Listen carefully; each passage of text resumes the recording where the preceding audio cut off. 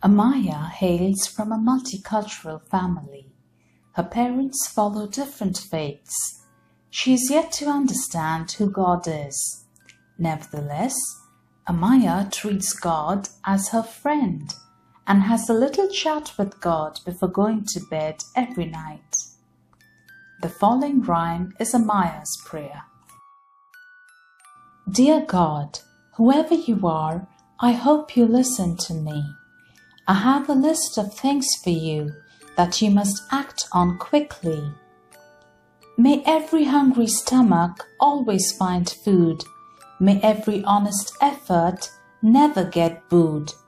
May every sleepy head find a warm, cozy bed. May every tear drop turn into a smile instead. May every inch of kindness run into a mile.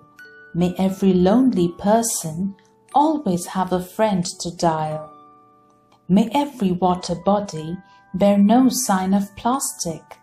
May both land and air be free of anything toxic. May we care for each other, all animals and trees.